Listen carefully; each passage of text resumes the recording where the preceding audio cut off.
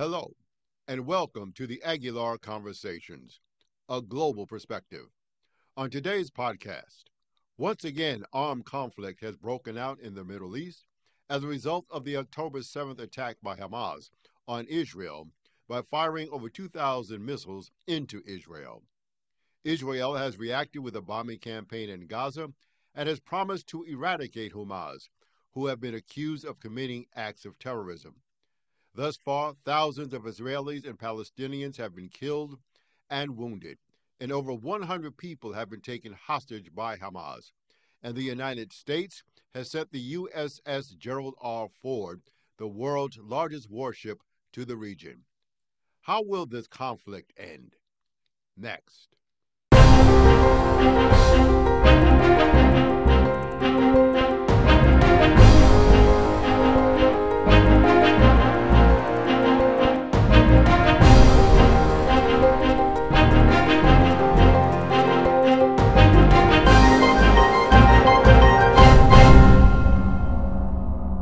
Peter Hoffman is the Associate Professor of International Affairs for the New School in New York City.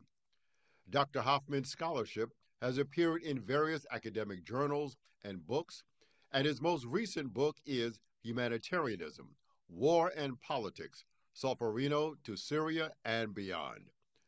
Dr. Hoffman has been a consultant for the Fund for Peace, the National Committee on American Foreign Policy, the Stanley Foundation, and the Open Society Foundation. Dr. Hoffman is also a research fellow at the Ralph Bunche Institute for International Studies at the Graduate Center of the City University of New York. Dr. Hoffman, thanks for joining me today. Dr. Hoffman, let me ask you this. So, we all know what's going on in the Middle East right now, but there's also been different levels of response to the war between Israel and Hamas. On the governmental side, in terms of the West, has been support. Secretary Austin is in Israel right now. Secretary Blinken has been there. But there's also been other responses that have been probably tepid. The corporate community has not been as vocal. In the academic world, it seems to be more towards being anti Israel. And it seems to be these different levels of response to what's going on now. How do you how do you explain the difference in responses to what's going on in the Middle East between Israel and Hamas right now? Well, I think this is clearly a very delicate and fragile moment to be talking about the situation there. And the characterization that you had of it as a war, I would be perhaps a little bit more nuanced in referring to this as an asymmetric armed conflict with fourth generation warfare features to it. And I can explain why I think that's a crucial distinction, because how you define the problem says something about the solutions that you'll pursue. But let me come back to your question, though, about why there has been such tepid responses. You've characterized them. I think there is a lot of people holding their breath, hoping that this is a momentary surge in violence. I think this is of a far different magnitude than anything we've seen in quite some time in this conflict. I think there is also a lot of wedge politics playing out. I think at the global level, let me start with that and work my way down. Uh, Russia, Putin himself has really figured out that this is a powerful wedge in the Western alliance, and is really hammering it. We're seeing also a real tentative shrug, I would say, right now from China. China is clearly a major player in all of this. They get a lot of oil out of the Middle East. Some of the regional powers also as well, Turkey, Qatar, they have been previous supporters of Hamas, but they also have interactions with the state of Israel. Some of it involves security cooperation, counterterrorism cooperation. And I think there's basically everyone is waiting to see what happens more profoundly to understand what position to take, because there's just tremendous shock right now.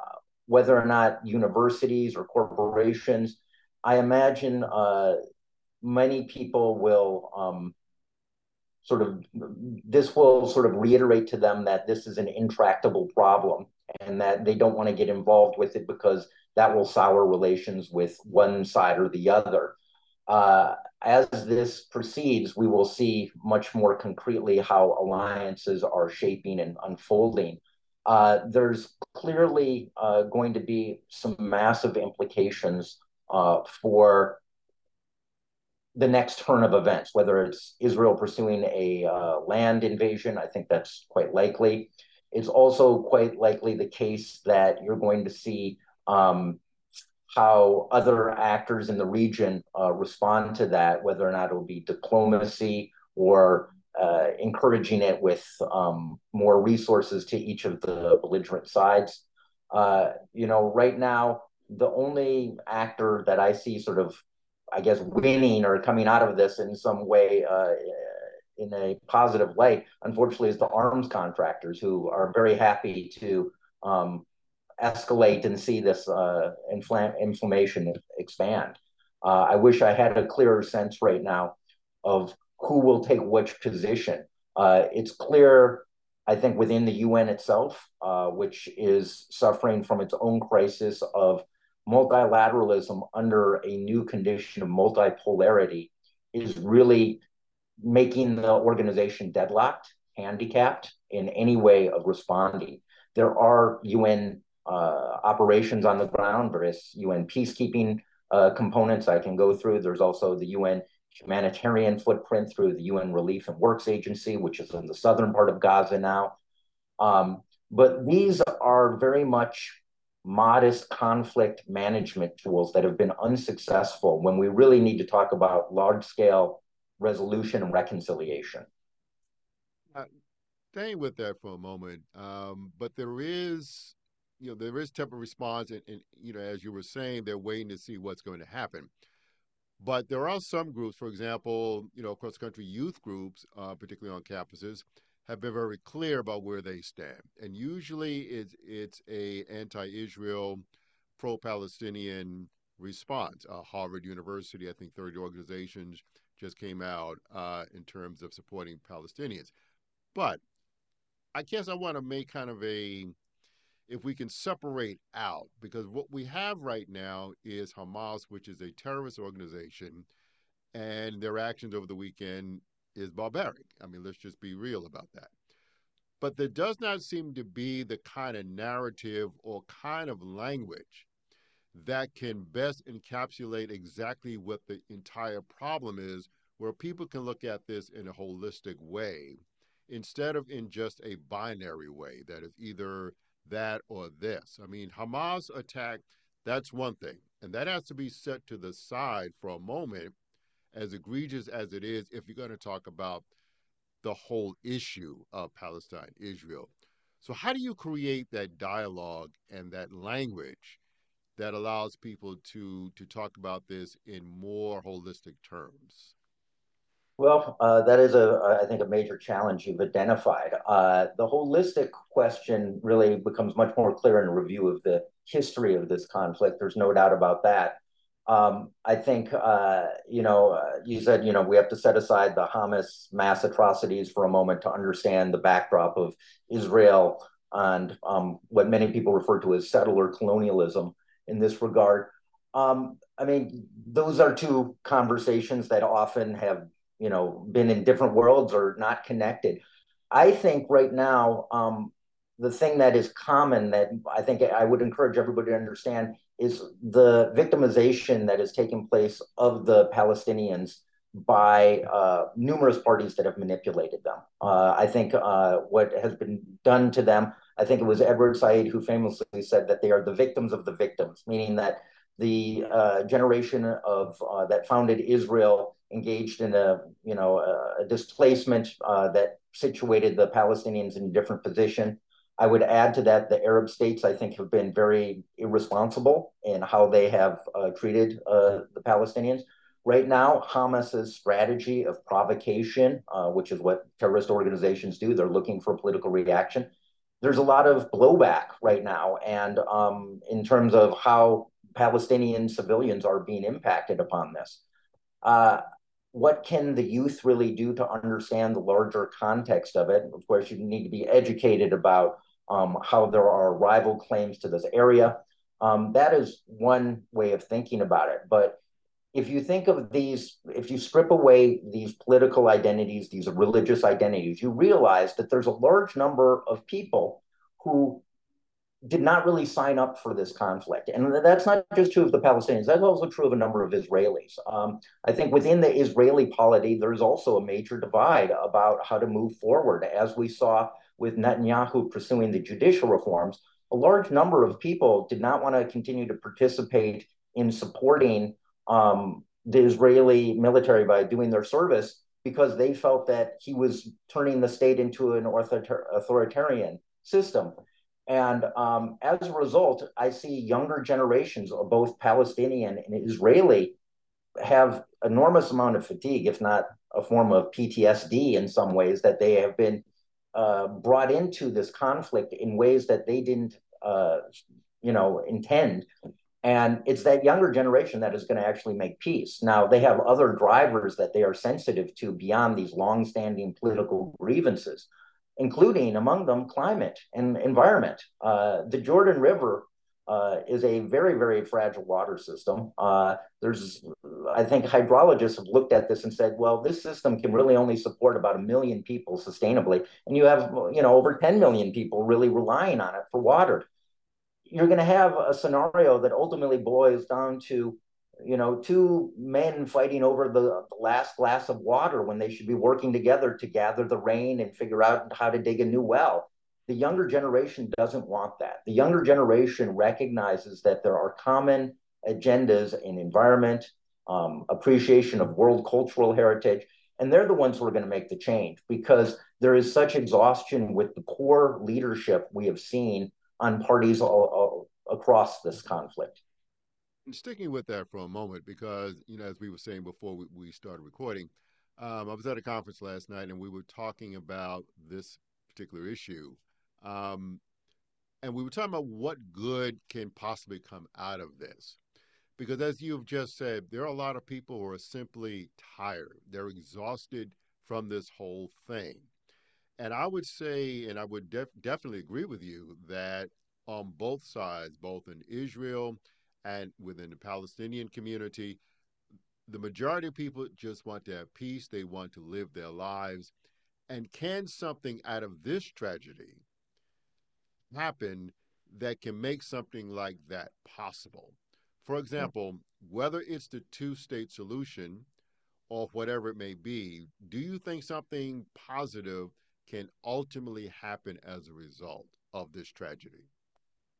I mean, one of the sort of, I think, misconceptions about this conflict is that the breakthrough is going to happen between the Palestinians and the Israelis. That may eventually happen, but within each one of these respective polities, there's major changes that need to take place in terms of leadership, credibility building, and maybe some of the within Israel, the security failure that didn't anticipate this, as well as the sort of machinations politically by Netanyahu about these judicial reforms, that may mobilize some change within the Israeli polity to revisit how to build reconciliation with the Palestinians. Similarly, within the Palestinians, I think it's not clear what the effective leadership going forward is because none of the leaders have fulfilled their promises to the Palestinian civilians about development, prosperity, security. Hamas has been in charge of Gaza since 2006, 2007 period. There haven't been elections since then. So it's really hard to gauge this. But what we do know, and this is true of all conflicts historically, is that there are always these spoiler elements where they have vested interest in continuing the conflict. Part of the internet age, I'm afraid to say, is it rewards the type of performativity, right? Where you need to take the most extreme stance possible so you get the most clicks and the clicks lead to money and et cetera and so forth. So even if that is not really what the mainstream wants, that is where the rewards are politically as well as economically. And so what we need changes within both the Israeli polity and the Palestinian polity before we can have that big breakthrough between these two polities. It's the youth. That's really where we need to focus on. And I think education, sort of cultural dialogues, it's very, very strong among these younger populations because they've had it. They're fed up with the war, but they're fed up with the older generation that have made promises that have failed. And sticking with that, there's a lot of discussion about whether or not Prime Minister Netanyahu can survive after this. In fact, some are saying he will survive as long as the war continues, but that after the war is over or the conflict is over, Netanyahu, his career is over in terms of being prime minister. Do you agree with that assessment?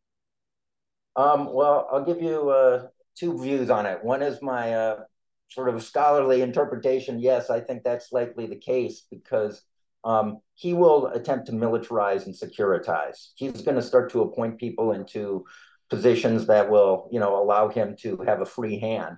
But we have seen in the past that these types of leaders are ousted. It is my personal view that yes, he will be eventually put out of power because it will be recognized that the authoritarian methods may not have caused this particular episode, but they certainly created a vulnerability that was not expected. And if I can go back to you raised the sort of two-state model as a way of moving forward. I think, for a while that seemed to be much more likely. What I think is also the case, though, is how the two-state model has been developed is unviable. Because the Palestinians, it's not just that they have two non-contiguous territories, but the resources they have at their disposal, including water, which I think is really significant. I mean, that's part of why Israel occupies the Golan Heights and why it drains aquifers in the West Bank. It's to feed, agriculture and all of that. The territories, how they have been set up for Palestine, could not be viable states. So the two-state solution is a conflict management solution. It is not a way to solve this in the long run. The problem that Israel faces is that you can be a Jewish state or you can be a democratic state, but you can't be a Jewish democratic state with the demographics that we have. The Jewish population would be a minority.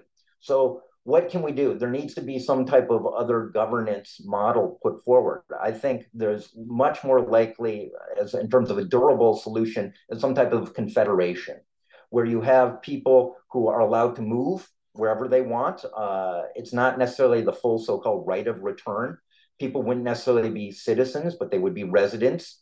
Maybe you're a citizen of the Palestinian state, but you could live in what are the Israeli territories. Or we have some type of hybrid governance. It's interesting when you look at some of the maps of this area when it was under the Ottoman Empire and then the British Empire and then sort of post World War I and post World War II proposals for settlements. There was always sort of defined international territories where you would have the governance of Jerusalem by some international force. And it would be a huge investment by the world organization to make such set this up. But it's time to revisit these ideas because there needs to be vast demilitarization and de-escalation in order to have a process of reconciliation. It would probably also involve some type of truth and reconciliation commission, similar to what South Africa has had in the past, in order to really build that durable peace. Until you have those parameters in place, we're all just sort of tinkering at the edges, and the next cycle of conflict will reemerge, I'm afraid. With that, sticking with that, the Abraham Accords under the Mm-hmm. previous administration, the ongoing negotiations now between the United States and Saudi Arabia and Israel, is that something that can lead to what you laid out as a potential vision? Because if you can get rid of those conflicts and those hostilities, that obviously makes nations like Iran more, perhaps, not necessarily, but perhaps more irrelevant in terms of the hostilities. Would you agree with that? Well, I think those are building blocks. You need to, see if we can attempt to make a peace at that level. But again, the voice that's not coming through is the Palestinian voice, because I think there's a lot of states who have other interests in this. You look at Egypt. I think Egypt will play a central role in all of this, not just because they govern the Rafah border with Gaza, but Egypt has credibility among the Palestinians as a negotiating partner. Now, Sisi himself has been sympathetic to Israel on some level and has certain common security interests, but he understands that within Egypt there's a lot of popular support for the Palestinian cause. I don't know that many of the Arab states, when Israel was first established, the surrounding Arab states did not take in Palestinian populations. They saw them as a chip to use against Israel, right? They wanted the war to continue to slowly drain and keep that conflict going. So they don't necessarily have the most credibility. Jordan itself has a very fraught relationship. Historically, we know at one point the PLO tried to overthrow Jordan in the 70s, the government there, and they have a large Palestinian refugee population there, Lebanon as well. We need to find credible leadership among the Palestinians. Uh, I think, yes, it would be great to have the Arab states at the table, particularly because they can provide some of the financial resources and reassurances for that. But just them alone is not going to be enough to resolve this matter. So, given this, I want to switch the conversation a little bit towards what's happening on the ground.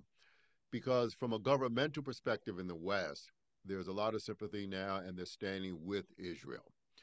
But President Biden has also said, and he made it very clear, and I think Secretary Austin also made it clear this morning, uh, saying to Israeli leadership, remember the laws of war or the rules of war.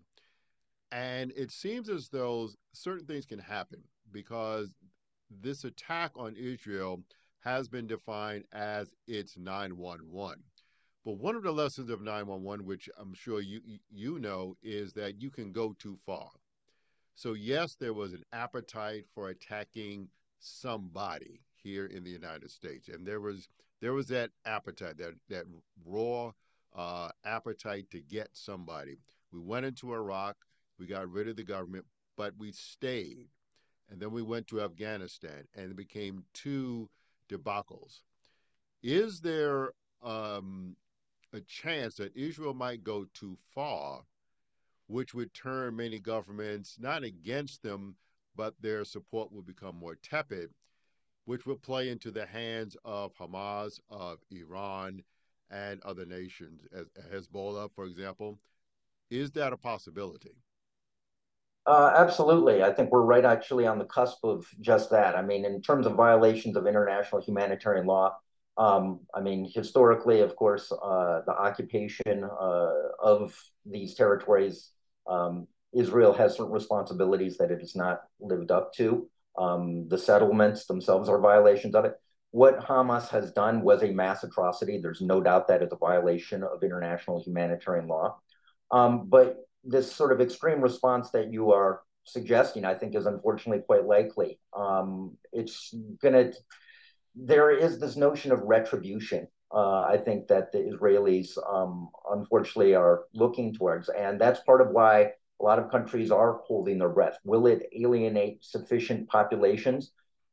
There's already a lot of baked in opinions about this issue, the Israel Palestine one. So I don't know if that much will change regarding the big picture, but that's really Hamas's aim with this sort of provocation is they want to provoke a extreme reaction the way Al Qaeda did with 9/11, and it serves them well in a political fashion. It's unfortunate that people are rewarded for these types of abuses. Israel, having these accords, the Abraham Accords and treaty with Jordan, Egypt, etc. These things will remain, I think, durable in the sense that there are common security interests in the region. Nobody wants to see more external powers or a greater escalation of it. But yeah, this is something that may also fall back upon Israel itself, because when I mentioned at the outset that this is an asymmetric conflict, the asymmetry is not just in power, the asymmetry is also in interests, in the sense that the democratic elements within Israel are aghast at whether or not this will go too far, that Netanyahu will use his mandate to respond to embark upon a transformation of the state and all of that. So there are people pushing back, I think, on that exact concern, not just externally, but also internally. So let me go back for a moment. When you talk about Israel being a Jewish state or a democratic state, but it can't be a Jewish democratic state. Could you go deeper into that? Because the notion that Israel was founded as a Jewish state, and it does have democratic tendencies in terms of elections and some of the norms that we associate with being a democracy. So why can't you be a Jewish democratic state? Well, Because you do demographic. have, remember, there are nations that are um, that have a certain religion that is the official religion, but that does not mean that other people can't be a viable part of the nation. So why can't you have the two?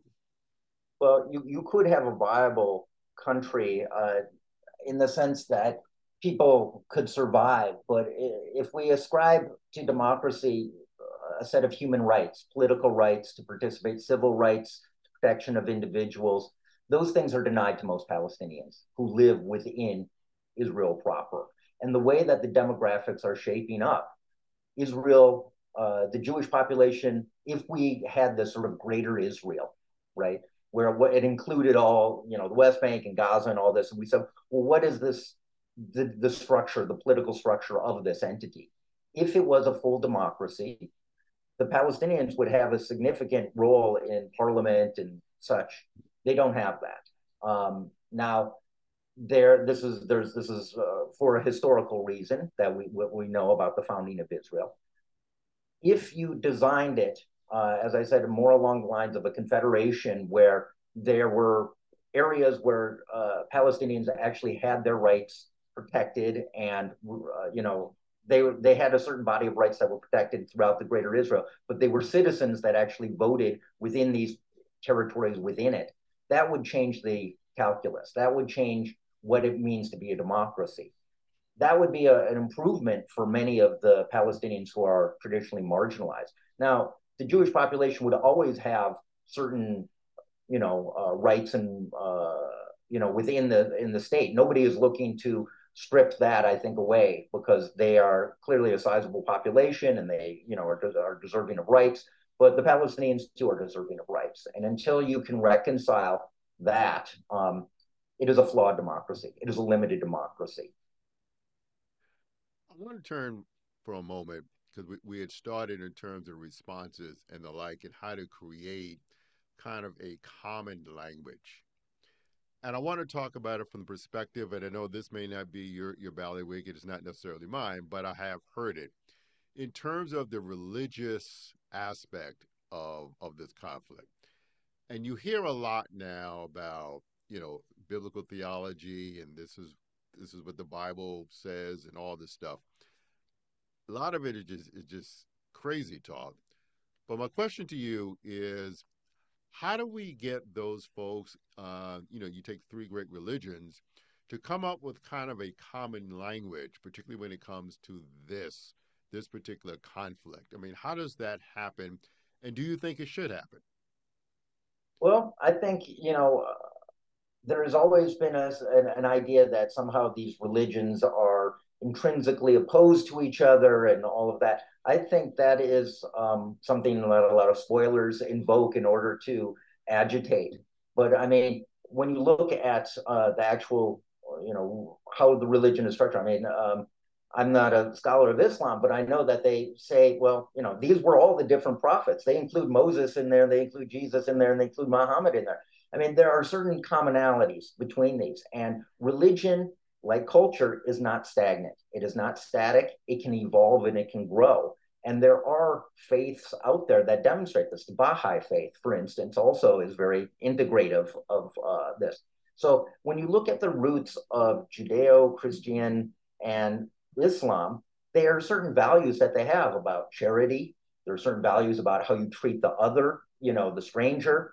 And you could build on this. I mean, there's a reason why in this territory, these religions have, grown up together. And they also have coexisted in many periods of history without violence. When it was governed by the Ottomans, yeah, it wasn't the best. Of course, this was another external imperial power, but both Christian and Muslim populations and Jewish populations, they all lived together for a long time without periods of intense violence. There have been, unfortunately, a lot of opportunists who've, benefited from antagonizing and fostering this. So I think the principles are there, the values are there. It's a question of getting the actors on the same page. And this is why I say the younger generation in their exhaustion is probably one of the central drivers of this. I see a lot of intercultural exchanges, educational exchanges between universities within Palestinian and Israeli communities. They have a common experience of war and trauma. And so sadly, those are common unifying elements that maybe give a brighter future to both. In the minutes we have left, you've been involved with the UN. Yes. Um, the UN has been unable to get a condemnation of the actions of Hamas. And and some people point to that as saying that is because the UN, quite frankly, is a powerless organization. And many people say, is it time to move on from institutions such as the United Nations? What's your take on that? I mean, even though they do have some things on the ground right now in terms of from a humanitarian perspective, but what's your viewpoint of the UN and its role within this conflict? Okay, well, I think the first thing everyone needs to understand about the United Nations is that it is not the architect of order, it is the custodian to chaos. That much of what it does is triage and clean up, and that these types of disputes are sort of beyond its capability because it's just not designed to that for that. When it was built, it was designed to prevent World War III. Now you can make the case that is not succeeding right now with what's transpiring in Ukraine. That's absolutely the argument. But what's that shown is that there's a structural dilemma here about do you keep the great powers in the club or do you boot someone out and then say, oh, you admonish them for it. Now, this was tried during the League of Nations. They kicked, Germany and Italy and Japan all left because of aggression. What happened? That didn't save the organization. It just descended into further irrelevance. So it's going to be the platform. It's not perfect by any means. The divisions that I mentioned earlier about how Russia understands that this is a wedge issue among the West, they are certainly going to drive that home. The UN, as its composition has changed, as more decolonization has happened, and you have more states from what we now call the global South populated, they have that history of occupation, imperialism, colonialism. So they're very sympathetic, obviously, to the Palestinian point of view. But if you've looked at historically what's taken place in the UN, there have certainly been windows where there have been anti-Israel, but then there have been also pro-Israel. In 1975 was a General Assembly resolution saying Zionism equals racism. But in 1991, they revoked that resolution. The more recent provocative aspects about the U.S. recognizing, under Trump moving recognizing Jerusalem as the capital of Israel, everyone saw that as a very provocative aspect. And so within the UN, there was a lot of castigation of the US doing that. Does that mean that they're anti-Israel, or does that mean that they're trying to set the terms for a credible negotiation with dignity for both parties? You can make the case that it's really the latter. The UN is really just trying triage here. You have the 3 UN peace operations on the ground. One is in Lebanon, that's the biggest one. There is one in the Golan Heights. There's also a smaller one in the West Bank. And these are really just trying to stem the conflict from escalating further. It's the UN Reliefs and Works Agency that provides humanitarian aid for the Palestinians that is really has been keeping the lid on the conflict for a very long time until the UN is actually given the authority to pursue reconciliation. No, the UN won't do anything. And the reason for that is the deadlock among the permanent five members of the Security Council, the US, Russia, China, Britain, and France. Until you get all five of them together, the UN really isn't going to fundamentally change the equation. In regards to that, for this conflict, for example, because as you just said, any of the members will have a veto power over what's going to happen. So, who can emerge out of this conflict as a potential mediator, a mitigating factor? Is it Qatar? Is it, I mean, who could it possibly be? I mean, the global dynamics are shifting. I don't know where China would be in a situation like this, but who could arise as a mediator in this? Um, well, China, I will say, because they get a large amount of oil out of the Middle East, they don't want to see the conflict spread.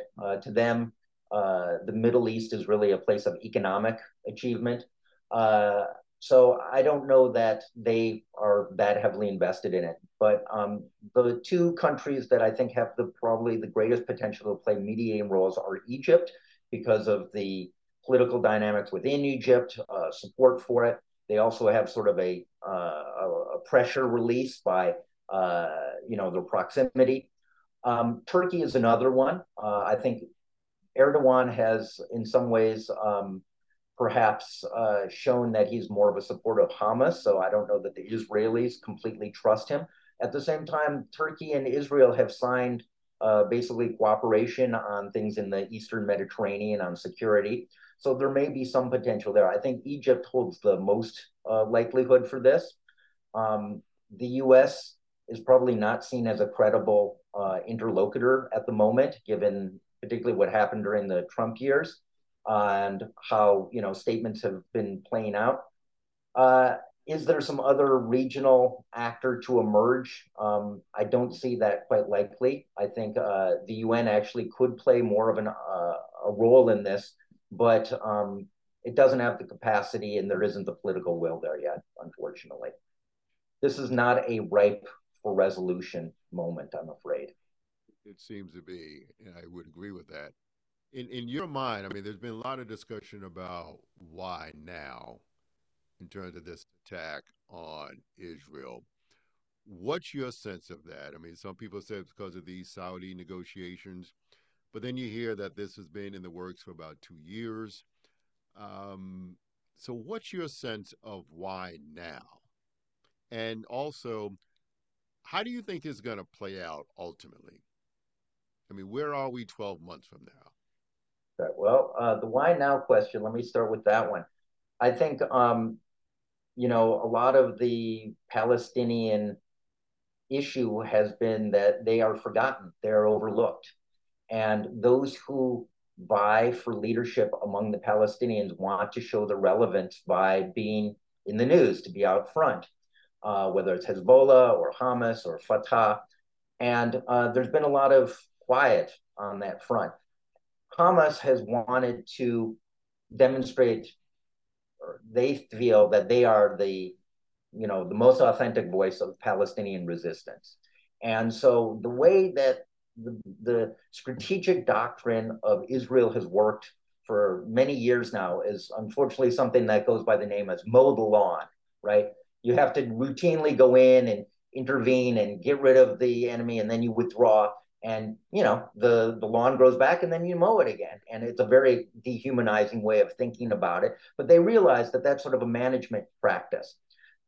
Hamas, on its side of it, realizes that there's a cycle to this, and also similarly wants to demonstrate their relevance periodically.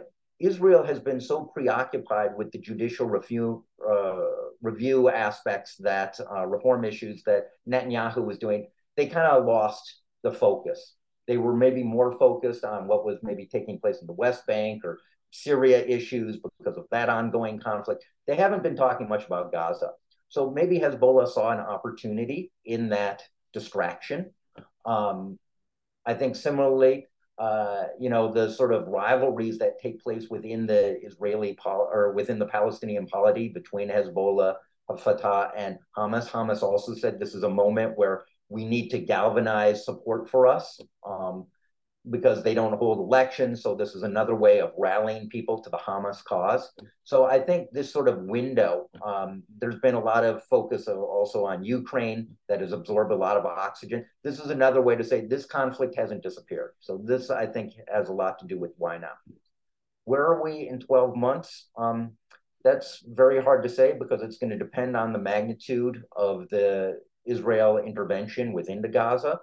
I don't think this will be like, Operation Cast Lead or any of the other recent, sparks or surges between violence in Israel and Palestine. I think this is much more enduring. I said that the Israeli doctrine was, mow the lawn. I think now it's become salt to the earth, I'm afraid.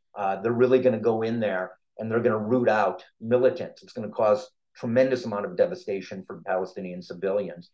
And it's going to squeeze them between them and Egypt. And this is why I think Egypt will play a role. So where are we in 12 months? I'm afraid that we are not, if Israel has not felt it has achieved its level of retribution, we will still be in that painful moment of violence. What my strong hope is that smarter, more humane heads prevail. Egypt, along with pressure from Israel's allies, including the United States and Europe, along with Arab support for the Palestinians, recognizes we need to de-escalate, and that there is some sort of negotiations going on. We could be in a moment of negotiation 12 months, but that may still be too soon. This is still a very raw moment. Do you think Iran and Hezbollah will get involved in this? I think Iran recognizes that this is a very low-cost way of them to provoke the Israelis to look bad and for the U.S. to expend interest. I don't believe that the Iranians are going to start sending troops to fight in this war. Iran is very successful in using proxy forces. They do it in Lebanon, they do it in Syria, they do it now clearly. They may not have even been fully aware of what Hamas was doing, but this is a very low-cost way for them to get what they want. What Iran maybe ultimately wants is normalization from their relationships with the West and engage in trade. I don't believe that they are in their hearts as committed to the Palestinian cause as they are to their own national interest of normalizing relations. They see this as a political chip more than they're going to give up so much to sacrifice for this cause. And they're doing it in a very low-cost way. So I don't think Iran will further escalate this. Guest today has been Dr. Peter Hoffman, Associate Professor for International Affairs at the New School in New York City. And I want to thank you for joining me today, Dr. Hoffman. Thank you. And my prayers for everyone involved in this conflict. Let's not dehumanize these people and not just talk about numbers. These are real people really suffering. Thank you, Mr. Aguilera. We would both agree on that, definitely. And thank you for joining us today. And join us again next week as we discuss another issue of global importance here on the Aguilar Conversations, a global perspective.